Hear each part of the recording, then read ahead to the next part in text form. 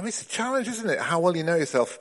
At the start of this year, I wrote down some things about myself that I thought I would just kind of share with my colleagues, because, you know, we do all these kind of personality profiles, don't we? And who likes personality profiles? You know, Myers-Briggs or Enneagram. You know, they can be really helpful, but they're not an exact science, are they? And when you say things about yourself, it might be true, but there's probably another truth there too, isn't it? So, for instance, when I was doing my little kind of know myself kind of things, I thought, well, I'm an extrovert. And then I thought, but actually I'm also a contemplative. And it's not, you know, I think I'm less extrovert than I used to be. Living with 19 other people, and, you know, your extroversion gets used up quite a lot. And then a lot of people think I'm hard-working, and I do a lot of hours, but I'm also really lazy. You know, I'm good at doing things that come easily to me. I'm really bad at kind of the detailed grafting work. You know, learning a foreign language. English came easily to me, so I'm quite good at English. But French, I had to learn all that grammar and tenses. But that's how I'm kind of lazy and hard-working. Both things are true. Or, got some others, you know. Intuitive and strategic. Well, patient and hasty. Responsive and detached. I mean, I think I'm quite a responsive person, but I'm also quite detached at another level. And those things can be helpful, but it's complex, isn't it? And you can find one side. Tim Dobson said to me the other day, here's the thing about you, David, bothered and not bothered. Well, which is it? And it's quite true. So knowing myself has been a journey. It's helped by being married, to be honest, because if you are in a close relationship, whether you're single, with friends, or whether you're married, or your family, they can hold up a mirror to yourself and say, I think you're like that. You say, well, am I? And actually, the strategic review that we've been on is a know yourself church kind of thing. So more of that anon. But I think we're often a little bit defended against the truth about ourselves. We like to think of ourselves as a slightly more glamorous version of ourselves than the real thing. Are you like that with me? You know, sort of when I was younger, I thought, well, I really am a rock star. I can play the guitar, you know. Or, you know, if you're a footballer, well, I probably could play for England one day, but if I worked at it. No, we have a more glamorous kind of view of ourselves. And in the New Testament, Paul in Romans chapter 12 says, don't think of yourselves more highly than you should, but think of yourself with sober judgment. It's a call to self-knowledge. On the other hand, some of us can think of ourselves more lowly than we should have. You know, we can think, my issue isn't that I think too highly of myself, but actually I think I'm a bit of a worm. I think I'm a bit rubbish. I think the world would be better off without me. And there are some people who live with a terribly crushed spirit, a really unhelpful self-image, where they can't see the treasure in themselves that other people can see. And the reality is that we are all kind of people made in the image of God, and we're also a little bit broken. We're a bit like Tintern Abbey, you know? You can see it's an amazing building, but it's not got a roof at the moment. Here's a little quote from C.S. Lewis, and this is from The Magician's Nephew, that Narnia story, where C.S. Lewis is putting in the words of Aslan, who represents Christ, speaking to the cabbie and his wife when they come to the new creation that's Narnia, and they've come from our world. And C.S. Lewis, not C.S. Lewis, it's Aslan, but he says to the cabbie, you come of the Lord Adam and the Lady Eve, said Aslan, and that is both honour enough to erect the head of the poorest beggar and shame enough to bow the shoulders of the greatest emperor on earth. Be content. So I like that quote, and I think, to be human is to carry trains of glory, but also to have the potential for tremendous brokenness. And most of the time we're kind of jogging along, aren't we? Trying to do the best that we can and trying to be the best version of ourselves that we can be. But how do we know ourselves truly in the light of God's knowledge of us? And for me, one of the parts of Scripture that I think is a really helpful in terms of self-knowledge is Psalm 139.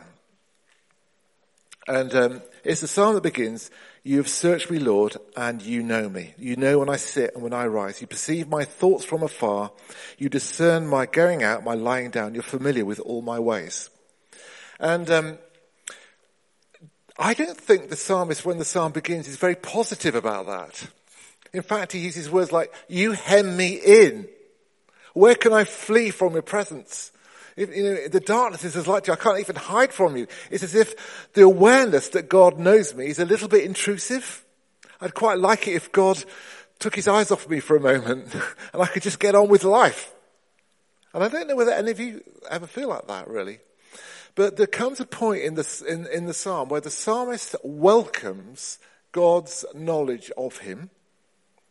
And the end of the psalm is an invitation to God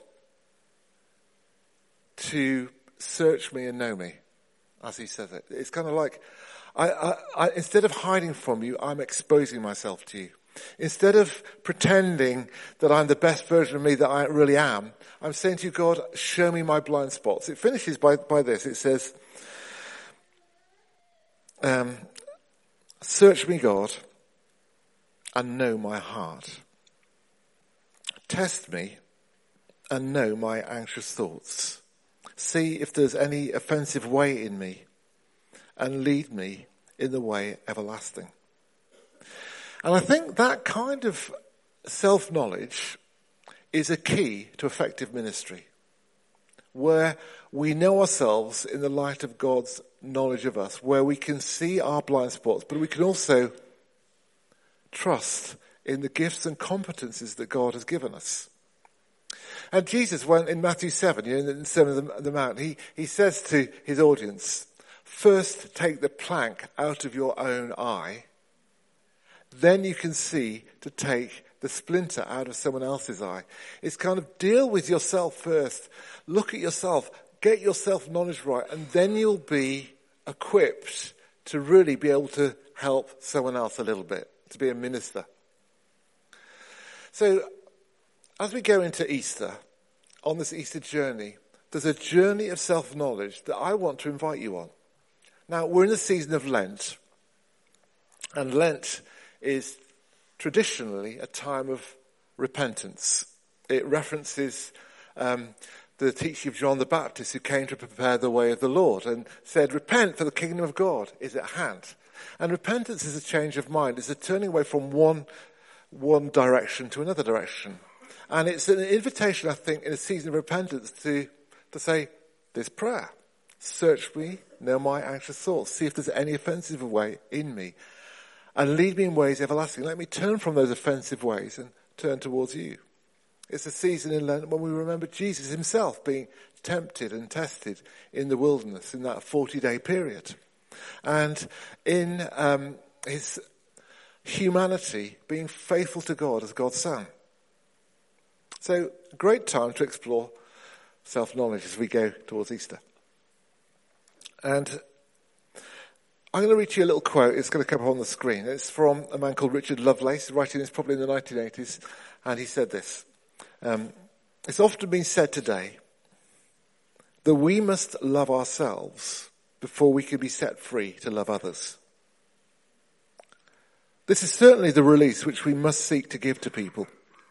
But no realistic human being finds it easy to love or forgive themselves. And hence, their self-acceptance must be grounded in their awareness that God accepts them in Christ.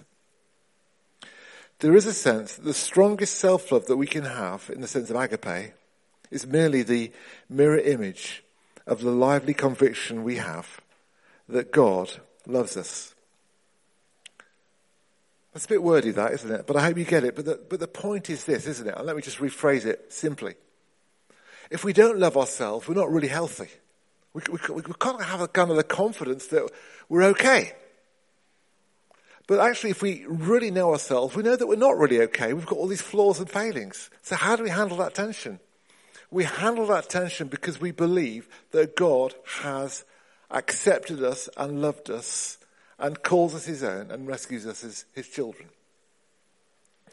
And that, the knowledge that God is for us, is, of course, the knowledge that Jesus Christ shared in his journey, in his life, in his incarnate walk on planet Earth. So Matthew chapter 3, which is John the Baptist introducing Jesus on the sphere of human history, closes with Jesus being baptized and a voice from heaven saying, "This is my son. I'm pleased with him." Before Jesus begins his ministry, in that place of obscurity that's come from and that's now being presented to the world, there is the favor of God. There's the identity. This is my son. I love him. And this is a real sense that Jesus carried, didn't he? That God was his father. That God was for him. That his life was lived out of the relationship that he had with his father and the knowledge that his father had of him and the knowledge that he had of his father. And that's the kind of relationship that Jesus wants to give us. So that's how his ministry begins.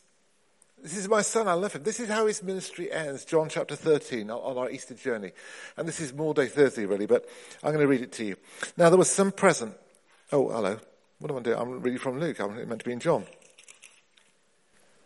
John 13. It was just before the Passover festival, and Jesus knew that the hour had come for him to leave this world and go to the Father. Having loved his own, who were in the world, he loved them to the end.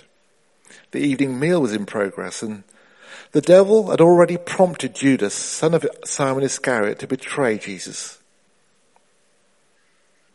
Jesus knew that the Father had put all things under his power, that he'd come from God and was returning to God.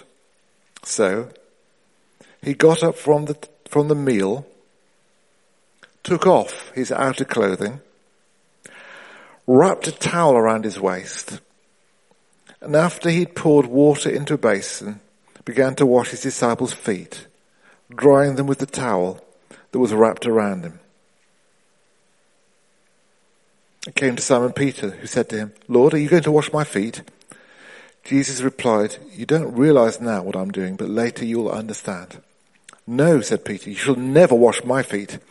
Jesus answered, "Unless I wash you, you have no part with me." "Then, Lord," said Simon Peter, "not just my feet, but my hands and my head as well." And Jesus answered, "Those who've had a bath need only to wash their feet. Their whole body's clean, and you're clean, though not every one of you." For he knew who was going to betray him.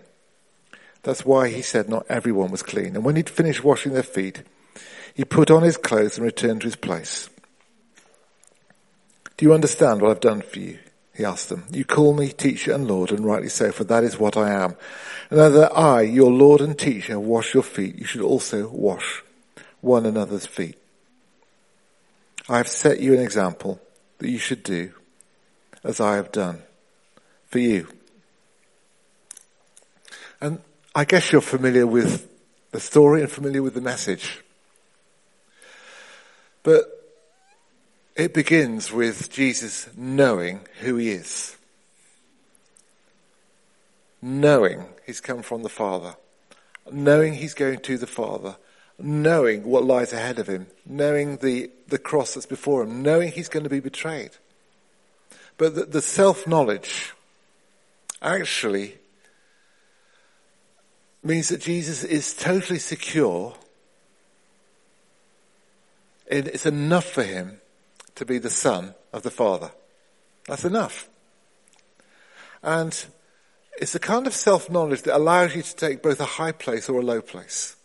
And in this passage, Jesus does both those things, doesn't he? He takes off his clothes. And it's such a vulnerable thing to do, isn't it? Such an exposing thing to do. To take off your clothes, to be almost naked, washing the disciples' feet. And I was thinking, as I just sat in the car park today, of Adam and Eve and their story and how their nakedness was a source of shame to them. And so they tried to hide. They tried to hide from God. And I guess sometimes shame can do that to us, can't it? It can make us hide from other people. It make us hide our true identity. It can make us hide from God even. And yet, a freedom from shame sets us free to be naked. And there's no shame in Jesus. There's none of the original chip on his shoulder. There is that sense, I know who I am. I'm a child of the Father. And he can take that lowest role. So the role that Jesus was enacting then as he washed his disciples' feet was the role that the most basic household slave would take. Feet are a bit peculiar, aren't they? They're in Middle Eastern culture, it's an unclean kind of thing. You know, if you take your sandals off, you're kind of really insulting someone. But here, the slave's job is to clean the feet. And Jesus says, I am taking that lowest place. Absolutely taking that lowest place. And I know who I am, and I'm not ashamed. And I'm not degraded by taking that lowest place. I'm serving you.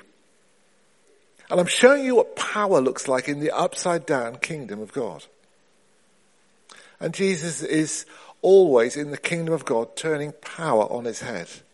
He's going to go to the cross where, though he can say, I could call 12 legions of angels, he chooses to confront the powers of this world by utter powerlessness, to disarm them by embracing the very pain and abuse of power that is thrown at him. But here he's doing exactly the same thing. He's turning power on its head. And he's saying, this is what lordship looks like. This is what leadership looks like. It looks like servanthood. It looks like me loving you, setting you an example. And for people who are in my community, who are following my way, this will change the world. This is a world-changing act, which I'm calling you to follow. But just in a few verses later, as you probably noted, he says, get my glasses out again. Oops, hiding. There they are. You call me teacher and Lord, and rightly so, for that is what I am. He takes the place of the slave, but acknowledges himself as teacher and Lord, because his identity is exactly that. He knows who he is. He knows who he is. So,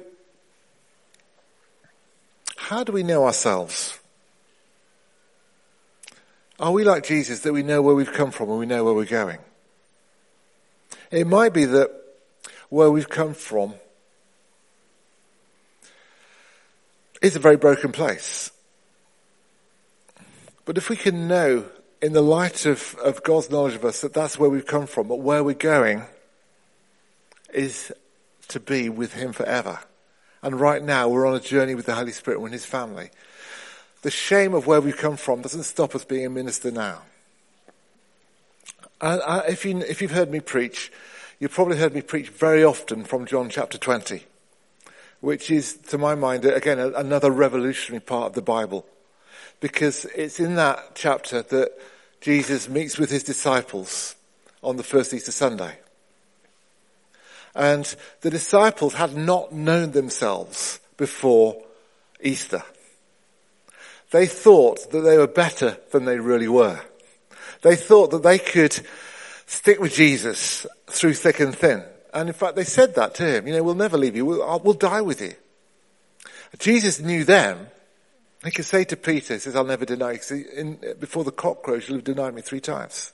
He knew it was in the heart of people. And he knew them. But they didn't know themselves. And it wasn't until their failure that they really knew themselves. And it is this broken, afraid people in John 20 that they stand before Jesus when he enters that room.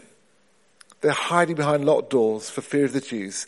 Their sense of personal authority, their sense of status as ministers has been completely demolished.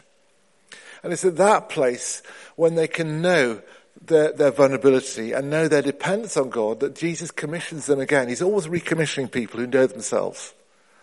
And he breathes on them and says, receive the Spirit. As the Father sent me, I'm sending you. If you forgive anyone's sins, they're forgiven. He gives them tremendous authority. He gives them authority to minister.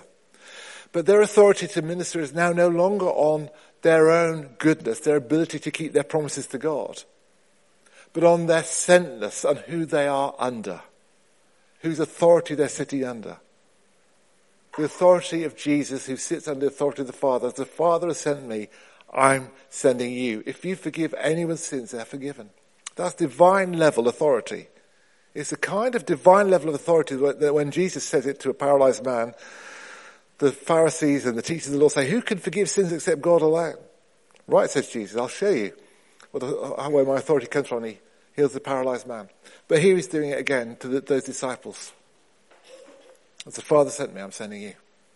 So, self-knowledge. We're a church. We're a church family. Do we know ourselves? Strategic review. The congregation review, looking at the community church as you've been assessed. Do you know yourselves? What are our strengths? What are our weaknesses? And what can God do with people like us? In this season, we want to explore who we are in the light of God's knowledge of us. And an external review will not be perfect, of course. But it may help us to see ourselves a bit more clearly. And in our individual lives, who are you? Who are you? What's God saying to you? Are you hiding from God because of shame? Are you overconfident because of hubris? Or do you know yourself in the light of an invitation to God by His Holy Spirit to search you, to know your heart, to know your anxious thoughts, to see if there's any offensive way in you? And I want to, in a moment or two, just invite you to pray with me.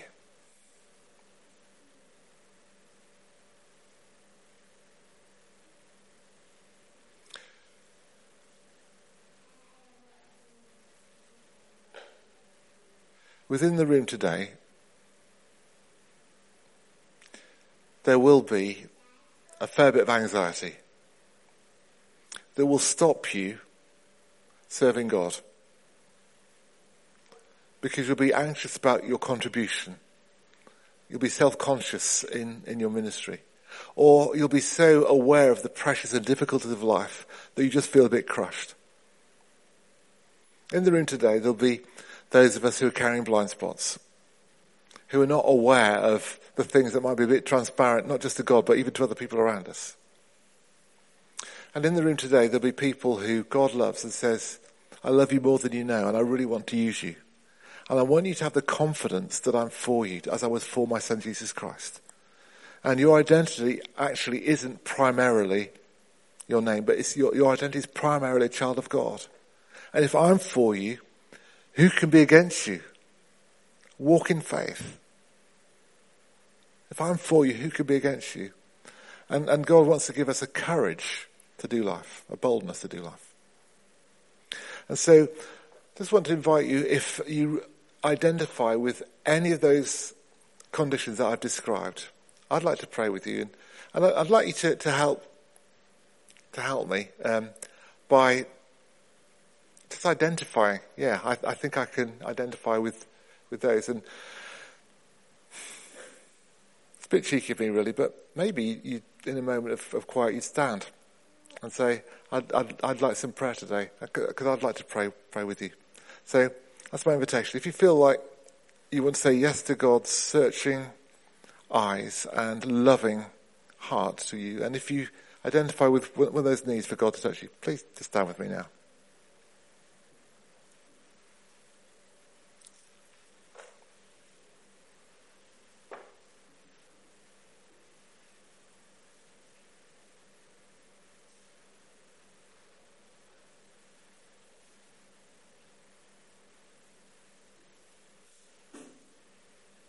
Thank you.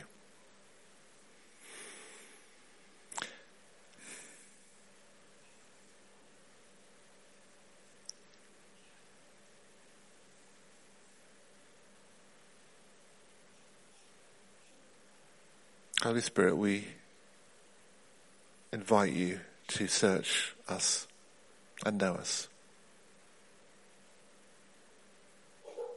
We welcome your presence and your power.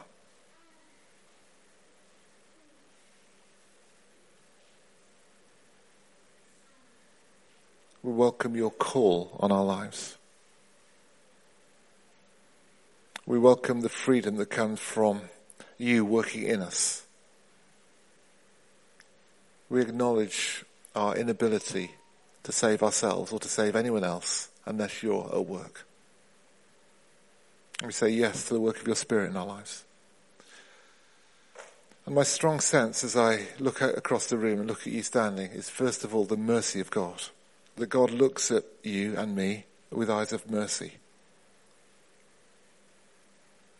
And mercy that triumphs over judgment. Mercy that says it's not about achieving, it's about receiving.